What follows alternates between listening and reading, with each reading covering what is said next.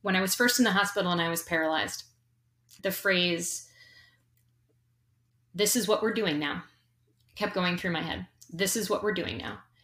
I talked them into putting me on saline and laying there and just figuring, you know what? I'm now 7 days from my Ironman, and we're just going to call this the most aggressive taper in the history of tapering. And juice me up, give me some hydration. One thing to know when you are an athlete is that your strength in these situations is going to work against you. Athletic helps our life helps athletics. All of those experiences are invaluable to having us understand that we are far more capable than we think we are. It doesn't harm anything to believe that I am going to make this happen, that we are going to make this happen, and it's going to be for the positive.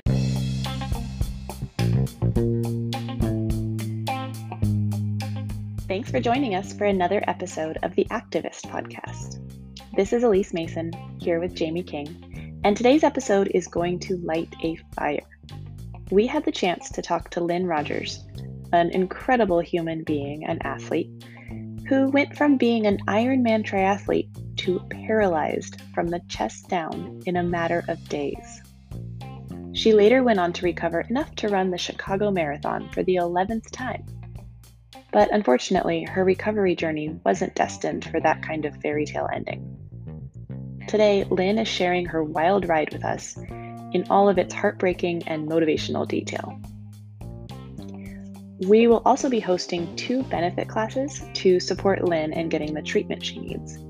So if you're able, please join us on the mat Wednesday, October 7th and Saturday, October 10th. You can find all the details at flexandflow.org/schedule. And if you're able to support Lynn, we will include her fundraising link in the show notes. This is a chance to support one of our own and to make sure that Lynn's first Ironman is not her last. No amount is too small, and thank you. Now, let's get to the story.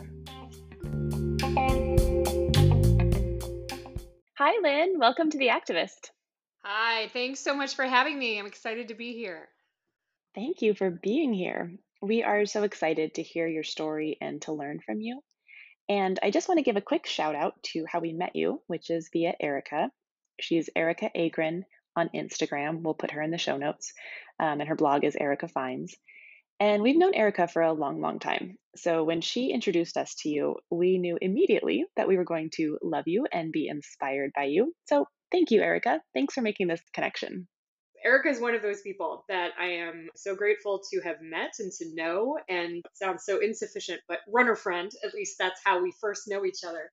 She and Neil were constantly at my bedside when I was in the hospital. You could only imagine the amount of amazing gluten-free, dairy-free, anything she could think of snacks that we had for myself and anyone that wanted to stop by. Oh my gosh, that's amazing. I mean, I'm not surprised, but showing up and bringing snacks are basically the best ways to be a friend. So I love that. But Lynn, we'd love to start by just getting to know a little bit about who you are.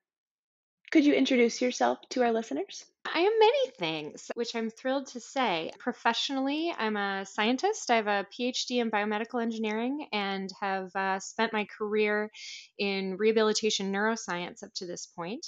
Athletically, I started as a gymnast way back when, and then have progressed into being a runner, a marathoner, a triathlete, a CrossFitter, just someone that loves movement and loves getting outside and getting the opportunity to do it with other people.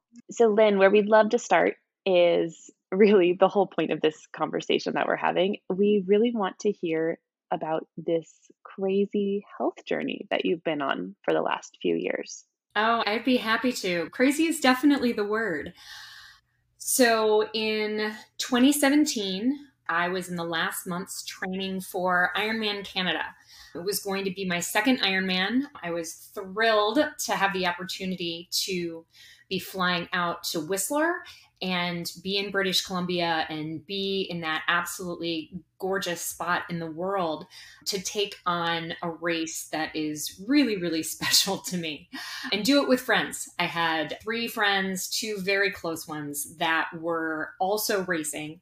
And we had organized friends, family. We had a couple of condos in a village. We had a whole group that was coming from multiple states to come cheer us on and vacation and all of the things. And so it was an exciting time and looking forward to it. And it was 10 days out from the race when I noticed when I was washing my hands at work that the water felt weird. It's the best way I can describe it. It just didn't feel like water is supposed to feel. It didn't feel like washing your hands is supposed to feel. Something was strange and something was wrong in the sensation and sensitivity in my hands. And I worked at the Shirley Ryan Ability Lab, which is a major rehabilitation hospital in Chicago. And I work with physical therapists and I work with doctors. And so I was very lucky to be in a situation to walk back into the lab with my colleagues and tell them what was going on. And we all kind of go through thinking about what this could be. Is it pressure on a nerve? That doesn't make any sense because it's going to both hands, blah, blah, blah. And you go through, okay, this is a little bit strange, but my hands just feel a little funny. And so we'll keep our eyes on it and whatever. And the next day I had the same strange, numb, tingling sensation start to happen in my feet. And then the day after, it started to happen in my tongue. My tongue started to go numb and food started and liquid started to taste strange. And that for me was the line of calling a doctor and finding out what was going on. This is, of course, and will be the theme of my life, happening on a Friday.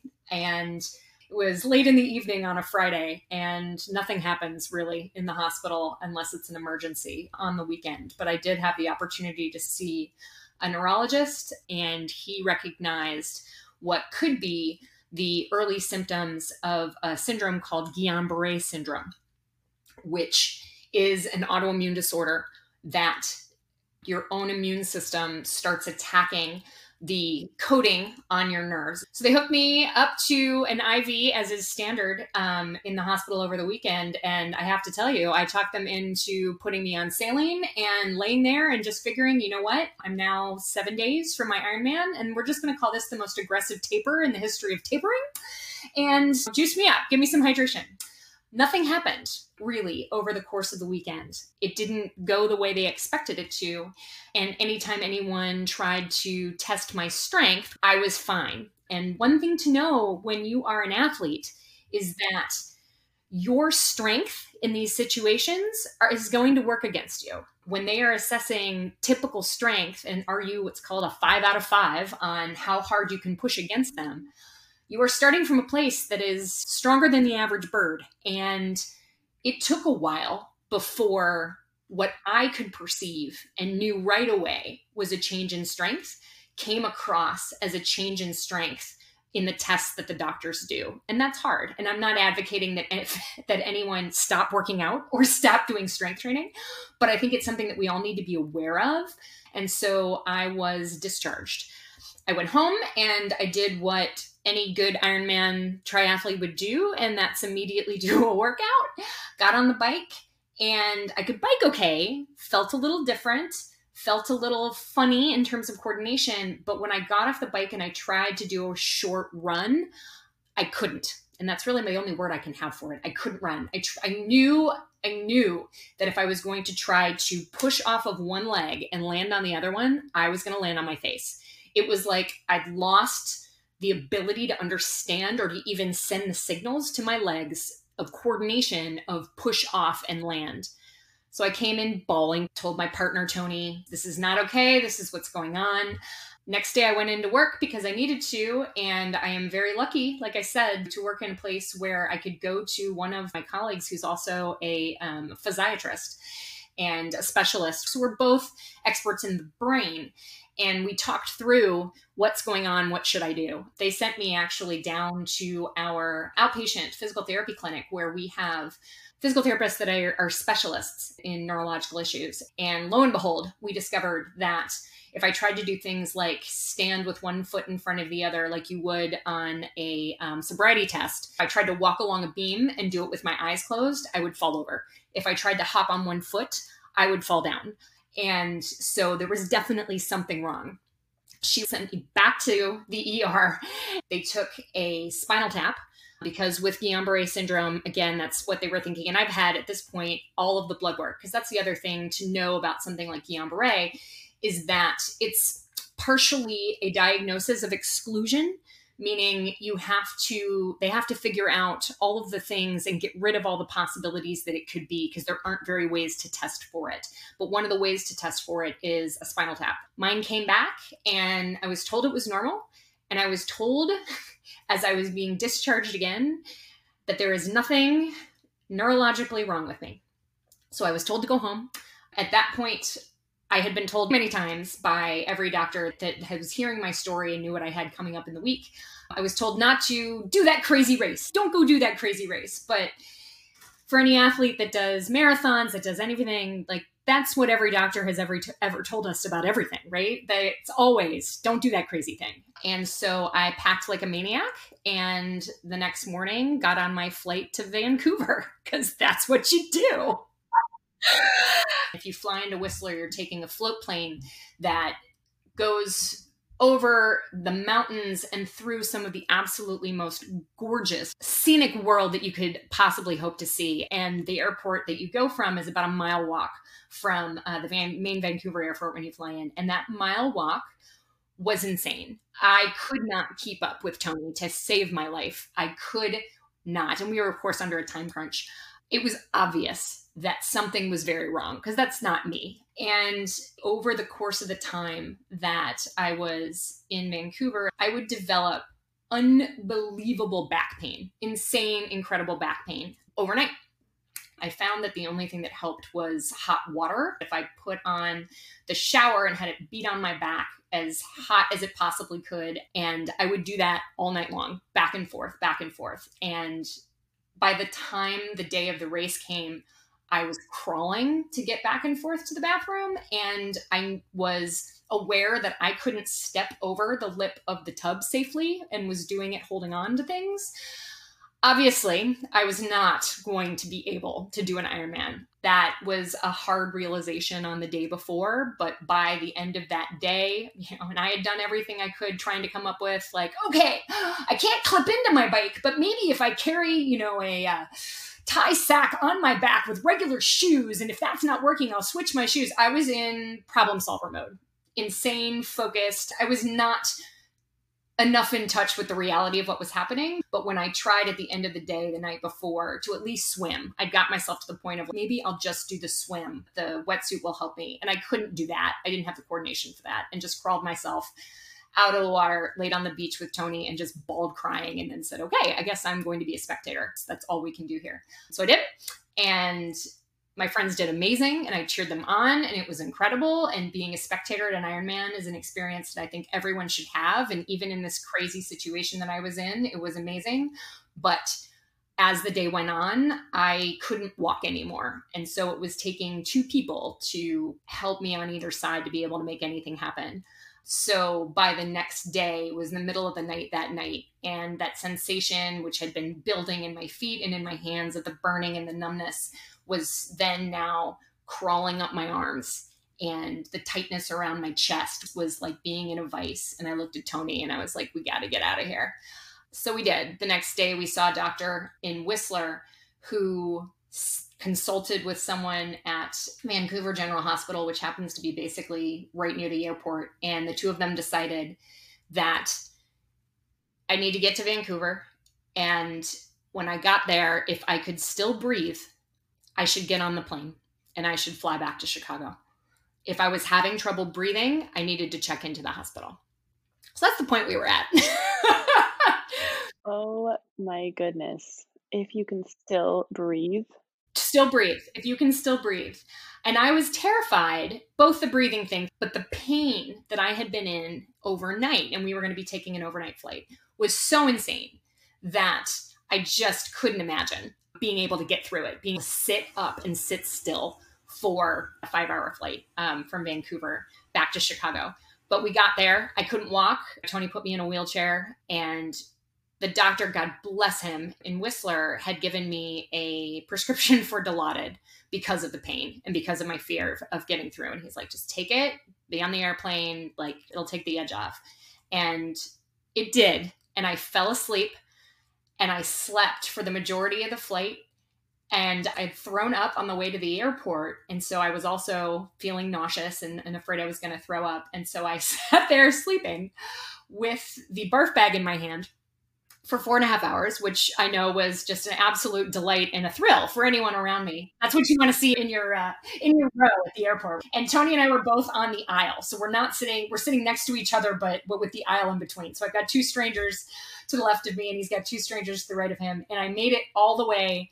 I wake up, I'm nauseous. The plane lands in Chicago. And as it stops, I throw up everywhere.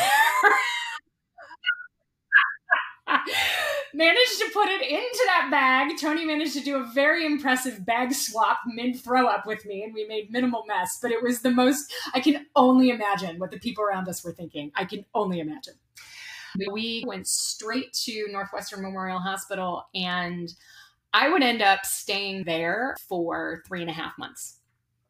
I was paralyzed from the chest down, but things weren't going well over those first couple of weeks in the hospital. I was not improving. I wasn't really able to do physical therapy. I was like, all right, I know how muscles work. I know that the only way to get them back is to work. And you think your attitude is going to be like, okay, you get 3 or 4 hours of therapy today. And I'm like, yeah, well, I'll be in the gym multiple hours after that and do whatever. And it's just, you're sick and you can barely do what you're supposed to do. And you can barely lift an arm and barely lift a leg. And weeks went by. And I was starting to get worse.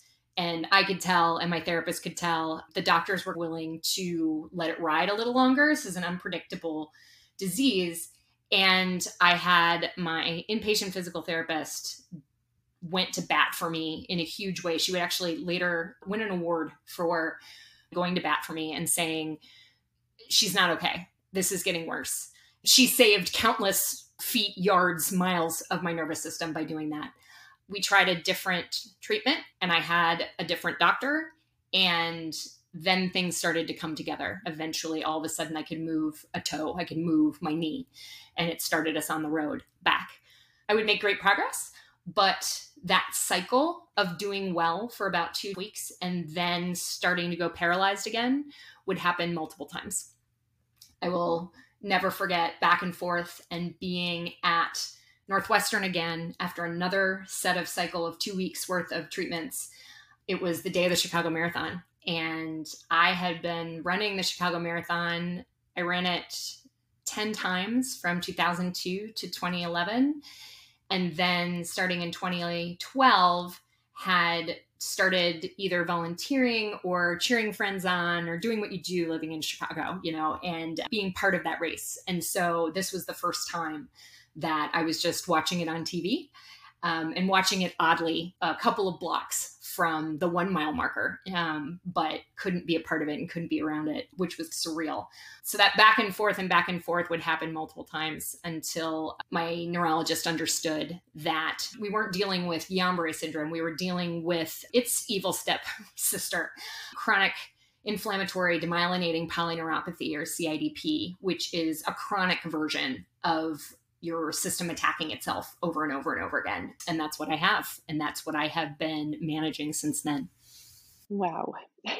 That is just such a crazy ride to imagine showing up for an Ironman and discovering you can't even step over the edge of the bathtub.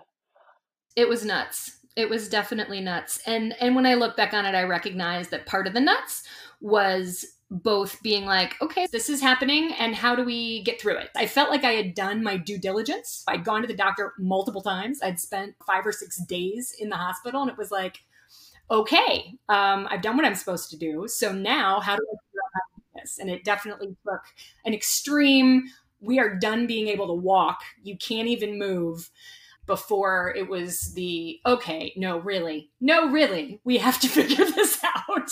Yes, it's so true for athletes, especially someone who's about to complete an Ironman, that, of course you go into problem solving mode and you're like, oh, well, I'm used to pushing through discomfort. I'll just figure my way through this weird thing that's happening to my body. And that would serve me and has served me well since and in many things.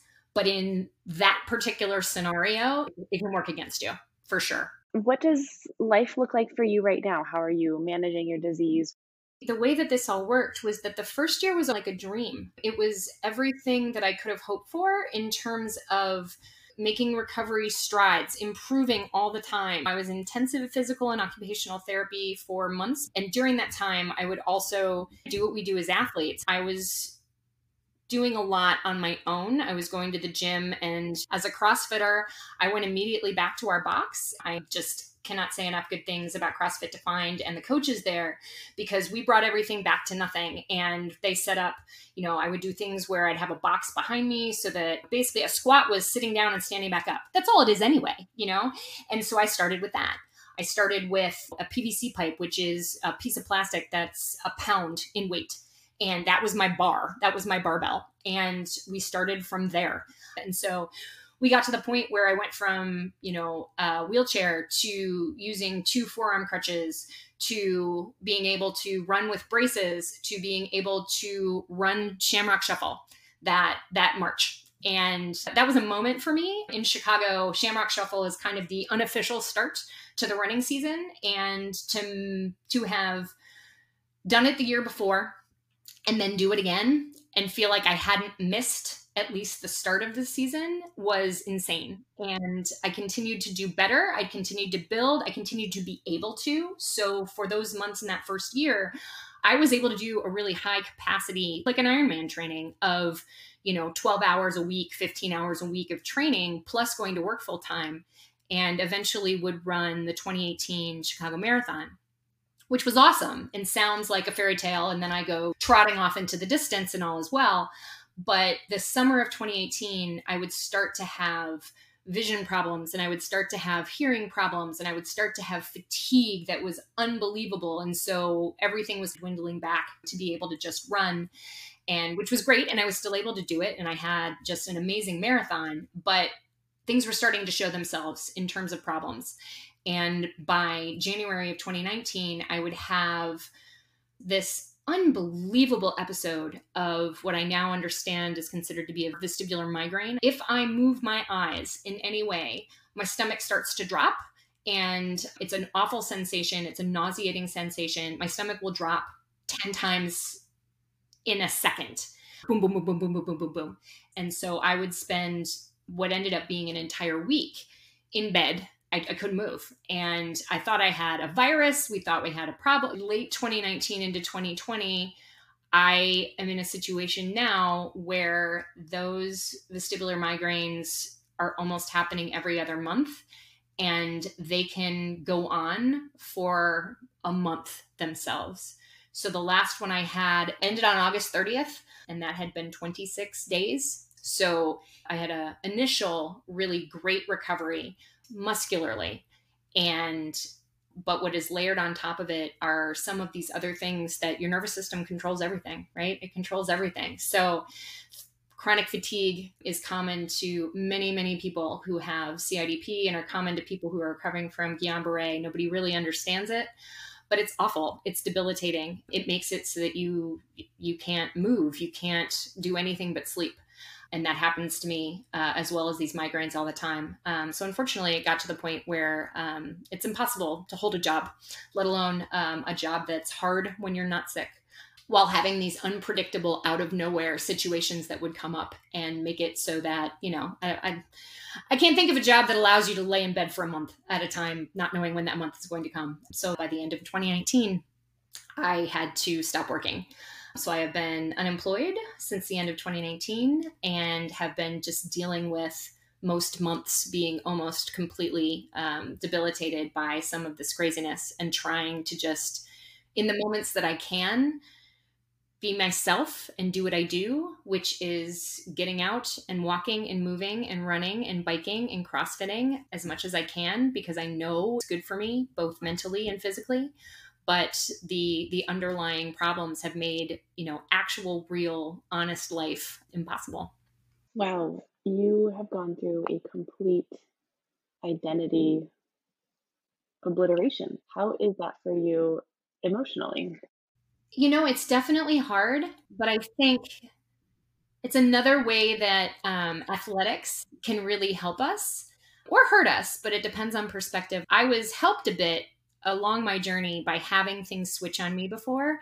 This is going to sound like a really stupid example, but I think of being 12 years old and I was a gymnast. And I was at that time a very good gymnast. Early on in gymnastics, if you are a hard worker and a technician and a perfectionist, you can do very, very well with very little talent if you work really hard. And so I was at the time the best on my team, and I had won a couple of Ohio State championships on different events and was very used to being team leader and doing really well. And so there's that identity that goes with that of being the best on your team and the one that everyone can count on. And I move up a level, as you do the next year, going to Midi 13, and that level change required a lot more difficulty and a lot more talent, and I didn't have it. And I worked really hard, and it didn't matter how hard I worked, I could not get the skills I needed. I went from the best on my team to the worst on my team in a year. And I wasn't thinking of this at the time. Of course, I was 13 years old. But when I look at it and I look back on it, I definitely went through that stretch of having to find a new why and having to find a new identity in, why are you doing this? Is it just because you were winning? Because you're not winning anymore. So if you're not winning anymore, then why? And discovered, had to kind of dig in and realized in my own way that part of what I loved was the camaraderie of my teammates. Part of what I loved and what I had to offer my team was being the positive cheerleader, helping where I could. I became a coach for years. And so creating a new identity within that sport was not entirely new. And in having the injury that I did in 2014 after my first Ironman, I went instantly from that high volume, biking with everyone, running with everyone, doing all the things, to really the only thing I could figure out how to do in any way was CrossFit. And so I kind of dug into that. We're going to do something different, identity. And those experiences, though nowhere close to being the same as losing your job and losing your ability athletically to run the pace that you could before. And we all know that that means you can't run with the people you were running with before. Or you think that. It turns out that when you have good friends, they run your pace because they want to be with you. And there's a degree by which we all have to trust when we're told that it's true. But I definitely leaned on and learned from those athletic experiences that had led me to that point to help me realize that you can't just hang your hat on one thing and one definition of yourself. Also helped for me was the documentary Losing Sight of Shore. It is an amazing documentary about a group of women who row across the Pacific Ocean. They row from California to Australia, all entirely by themselves, all entirely a group of women. And I mean, this happens months. This takes months and months and months of constant rowing. And what was really interesting to me in that documentary was one of the women, and really only one of them, had been a lifelong rower. That had been her identity. She had done it through college. She had been constantly. And all of them, eventually, when you are rowing hours a day, every day for months, everybody comes to hate rowing, right? Everybody comes to the point where it's like, I do not want to do another 4-hour shift. I'm going to lose my mind. And for her to go through that with the thing that had defined her, at least watching it, that's what I saw, was someone that it just broke her. It just created this identity crisis of, if I don't love rowing, who am I? And that stuck with me. And I saw it at a time before all this had happened, but it really made me realize that if we pin our identity on these things that may not be with us forever for whatever reason, that it can crush us, and it doesn't need to. That isn't all we are ever, ever. And so I've really held to that throughout all of this, in reminding myself that my identity is not how fast I can bike or how fast I can run. I'm lucky in that I might be in a very different situation mentally if I had a catastrophic spinal cord injury and I couldn't do any of that.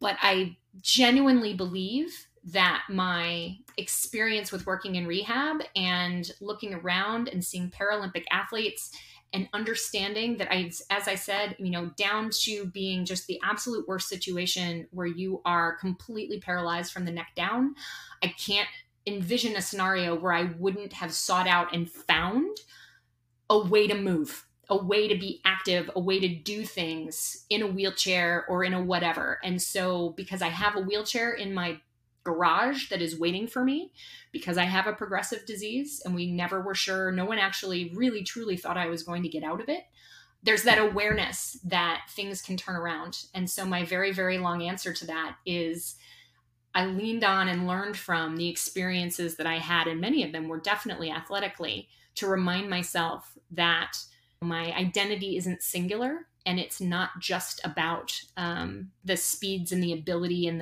the thing that I could do at the same level before. And that has helped me tremendously.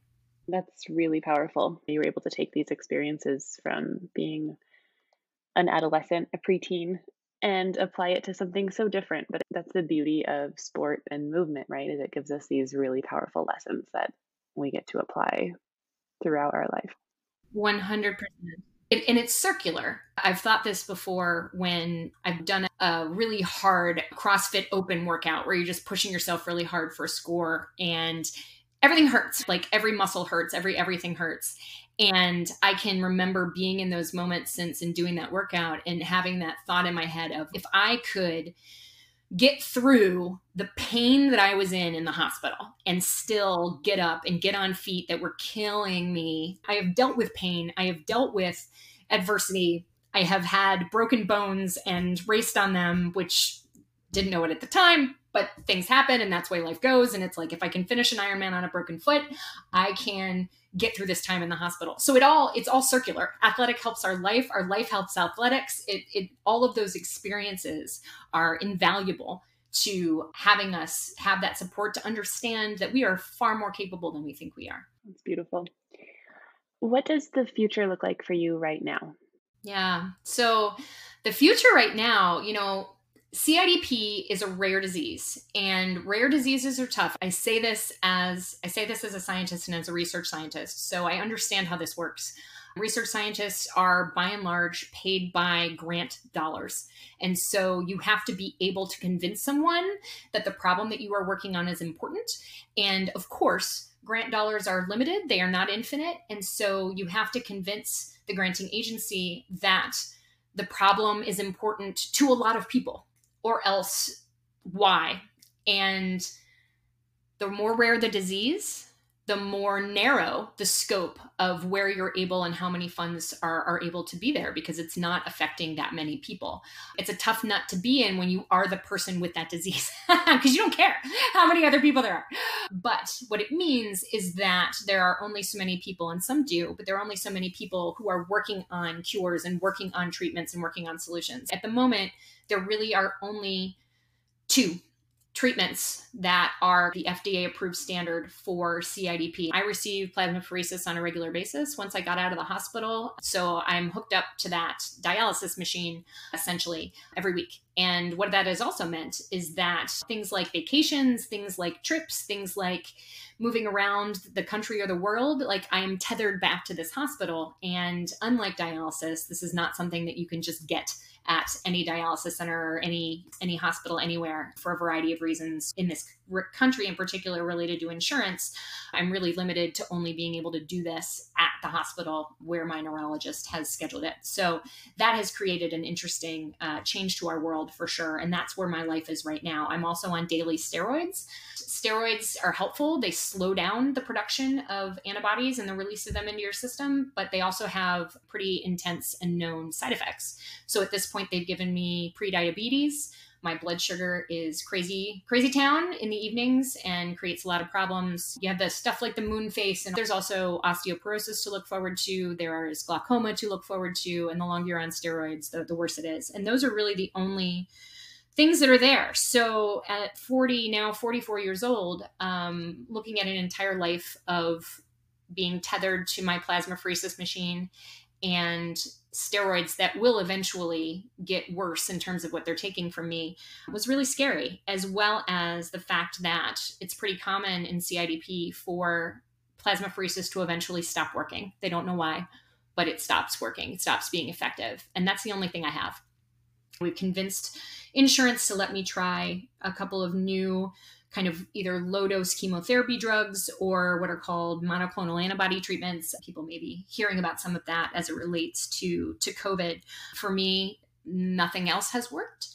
And so what that has eventually brought me to is an awareness that there is a treatment that is provisionally, I will say, accepted for FDA approved for MS, called HSCT, which is hematopoietic stem cell transplant. What it is really is that you get intensive chemotherapy over a short period of time that is intended to kill your immune system, destroy your immune system. It's kind of like we're saying, we can't figure out exactly what cells and what portion of your immune system is attacking you. It's like, okay, we're going to we're going to kill the entire immune system and start again.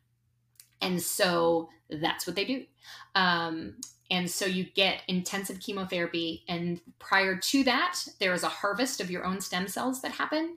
And then those are reinfused. And they're reinfused just to try to help you build an immune system back a little faster so that the chemo doesn't kill you, basically. Just to be able to bring that process back that would happen naturally of returning white blood cells and returning platelets and returning all the things that you need to function into your system. There are 2 completed clinical trials in the United States for CIDP. There's another one happening now. For anyone that's interested, they should look into University of Denver and University of Washington and the Fred Hutchinson Cancer Center in Seattle. They have a CIDP trial going now that they are enrolling people in. I talked to them. They rejected me. It's one of the hard things about working as hard as I did and being as lucky as I did to have recovered as far as I did is that I look too good to be taken in on some of these early trials. So I'm a tough nut for research, and I talked to everyone I could think to talk to in the United States to try to convince them to start a CIDP trial to do this with me. And in the end, it's not going to happen. So there is a clinic in Mexico, Clínica Ruiz in Monterrey and Puebla, Mexico, has been doing very, very similar to protocol to what's being done in the United States. In the last couple of years, they have started treating people with CIDP, and they have done so with pretty solid success, solid being on the order of 85% of people are cured, meaning that they no longer need any of the ongoing treatments. So that means obviously 15% are not, so it's not a guarantee, but their safety standards are good, their protocol is good, and I've been convinced that this is my chance and my opportunity. It's expensive, and this is expensive for me at this point, and being unemployed and having put all of my savings and all of my everything into my medical costs at this point, I am straight up out of money. But my partner and I looked at this and kind of looked at the world right now with COVID. I wouldn't be able to find a job right now if I was employable in terms of being able to be reliable anyway. We are in lockdown, which for me, as someone who is immunocompromised, the world has been particularly small since March. Going to the grocery store at first was daunting and considered to be too much of a risk. So not leaving the house is something that I've already done for months and being very careful. That's the world I will come back to after receiving this treatment. So we decided that it was time to take the risk, to figure out how to pay for it, and to not overly worry about that cost and consider it to be an investment in my future as someone who is otherwise young and strong and would like to continue to be able to be so. So I am giving this a try. I am going and doing this at the end of October. I'll be in Monterrey, Mexico for a month, receiving this full set of chemotherapy and treatment. And, I'm preparing to buying beanies because I will lose all my hair and, go through all the things, getting my wheelchair out again, because we know that I will probably be very weak upon return, but am very hopeful. And I go into this feeling the same. I don't know where it came from, but when I was first in the hospital and I was paralyzed, the phrase, "This is what we're doing now," kept going through my head. This is what we're doing now. And I think it kept me forward focused. It kept me from doing the, how can this possibly be happening to me? I just biked 120 miles a week ago, all the things that you can go through with the why. And that's where I am with this treatment. This is what we're doing. This is the world now. The other thing that was very helpful to me when doctors were first talking to me about Guillain-Barré syndrome, I remember a doctor saying to me, most people recover fully. And I remember thinking, is your fully recovered the same as my fully recovered? But I also thought, okay, that's going to be me. If some people recover fully or most people recover fully, that's what I'm going to focus on. And that's where I'm going to be. And sure, it may not happen. I may be in the set that doesn't, and they certainly exist, and they've done nothing wrong in the fact that they're having trouble recovering. And that will also be true after chemo. But it doesn't harm anything to believe that I'm going to make this happen, that we are going to make this happen, and it's going to be for the positive, and it keeps me in a mindset that I think is only helpful to recovery. And so that's where I am. This is what we're doing right now. And this is going to be me. That 85% is going to be me. I believe it. You've convinced me. I think your outlook is so inspiring. And this is not to compare experiences, but I think that kind of outlook is exactly what we all need this year. Like, this is a year that just keeps kicking us when we're down. Oh, it so does, right? It so does. It's so interesting when things first started to be canceled and everybody's races were being canceled. There's nothing, I don't want to say there's nothing harder for an athlete. I know as a fact there is, but it's a really hard thing, right? To have your goal race potentially or completely be taken away from you or be pushed around and you don't know. And I saw so many people saying, this training is wasted. This training I did is wasted. Or I'm wasting my time because I don't know if this is going to happen.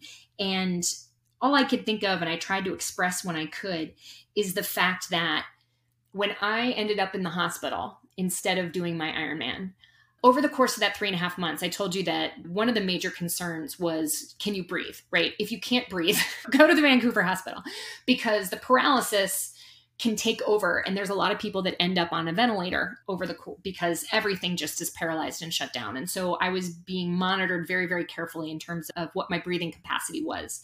And when I looked back later at the numbers, because I was having to blow into a tube as hard as you can, and it tells you how many liters volume you can push out of your lungs. And when I looked at the data later, because I'm a data nerd and that's what I do, the lung capacity that I had in July would be halved when all this hit, and it would continue to go down by half over the course of the time that I was in the hospital.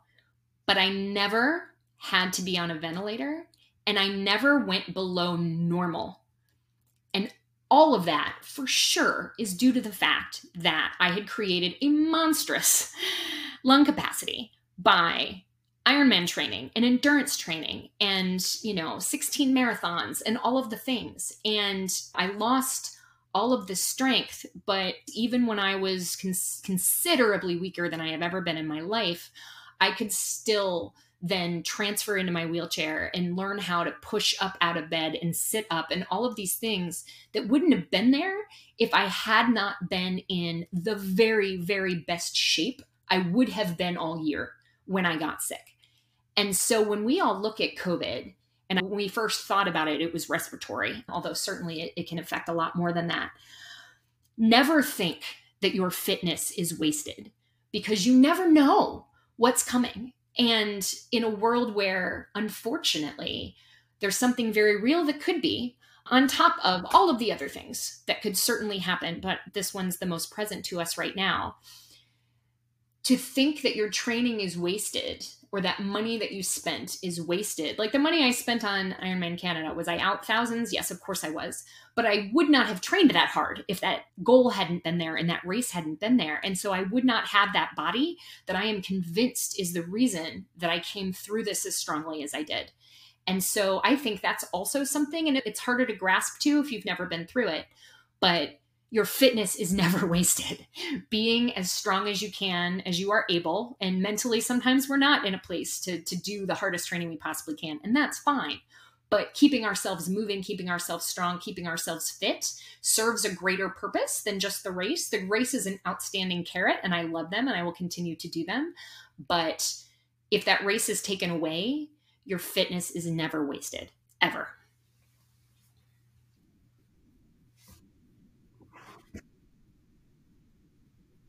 Yes, I love that. I love that so much. It's like you may not know what you're actually training for. Exactly right. You may not know what you're actually training for. 100%.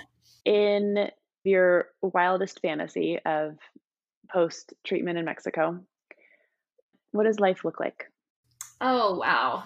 That is, wow, what a question. I mean, post, I'm going to call this post because the first year I know is going to be the rehab and recovery and whatever. Not having to do treatment, we're going to just assume that I am on the other side, no treatment necessary. And I'm very aware that that's what cured means. The chemo will not heal my nervous system. It cannot heal whatever is causing these vestibular migraines. It cannot heal itself the neuropathy in my feet and the loss of muscle in my legs and the fact that, I walk with a crutch and that I do, which although I run and bike and all of those things, I do that with braces on. And because of the neuropathy in my feet, anything on my feet is painful. Socks are actually painful. So I use braces, but if I wore them all day long, I'd lose my mind. So I use a brace, I use whatever, and I use a crutch to get around to make sure I do it safely. I may not get any of that back. So, but if my nervous system is no longer under attack, it's possible that those things will heal some on their own. Not my feet. Those are gone. Those nerves are damaged beyond repair. But things like that are newer, vestibular migraines, problems with my blood pressure crashing and me passing out if I stand up and all these other crazy things that have been happening, it is possible that they will heal in time. And so my craziest dream is that those things will heal, at least to a degree that I am more stable as a person, that I'm not losing a month of my life every other month to these insane headaches. Maybe it's just a bit, maybe it's just a day. So I will find a space on the other side where I'm able to work. I don't know what that job is going to be. I've been away from being a lab scientist for a year. I don't know if that is where I want or should try to return to, even if I could. But teaching, public speaking, I've been working on a book. Those types of things could be a much bigger piece. Finding something regular as a job that works with that. I don't know if being self-employed is going to be my path, but I look forward to having options that aren't entirely dictated by my ability to stay awake or do so without the world spinning and my stomach dropping is kind of a wild dream scenario. Athletically, I have much unfinished business when it comes to Ironman. So I really would like to build myself back up to do at least one more. I have come to find that I love trail racing. My partner and some friends in the first year that I was in recovery found Trans Rockies, which is a 5-day trail race in Colorado. And I went with them and volunteered. And it was the most amazing experience to watch them go through it and to tackle this insane race and elevation and trails and all these things that as a downtown Chicago runner, trails are not something that are easily on offer. And so we did Trans Selkirks, which is up in British Columbia, an amazing race run by incredible people. And I did the 3-day last year, came dead freaking last, but got through it and was on mountains and on mountaintops and through and it's everything I love about athletics. The opportunity it gives to do incredible, amazing things with friends. My life will include things like prior to COVID and prior to this disease, we went with friends that do a European bike trip every other year. And so we had linked in on that and gone and toured Spain on bikes the year before I got sick. And that was an unbelievable trip, as well as being able to contribute to be a productive member of society as a thinking person, as well as a moving person, would be the dream. It all sounds so dreamy to me. Sounds dreamy, right? Let's do it.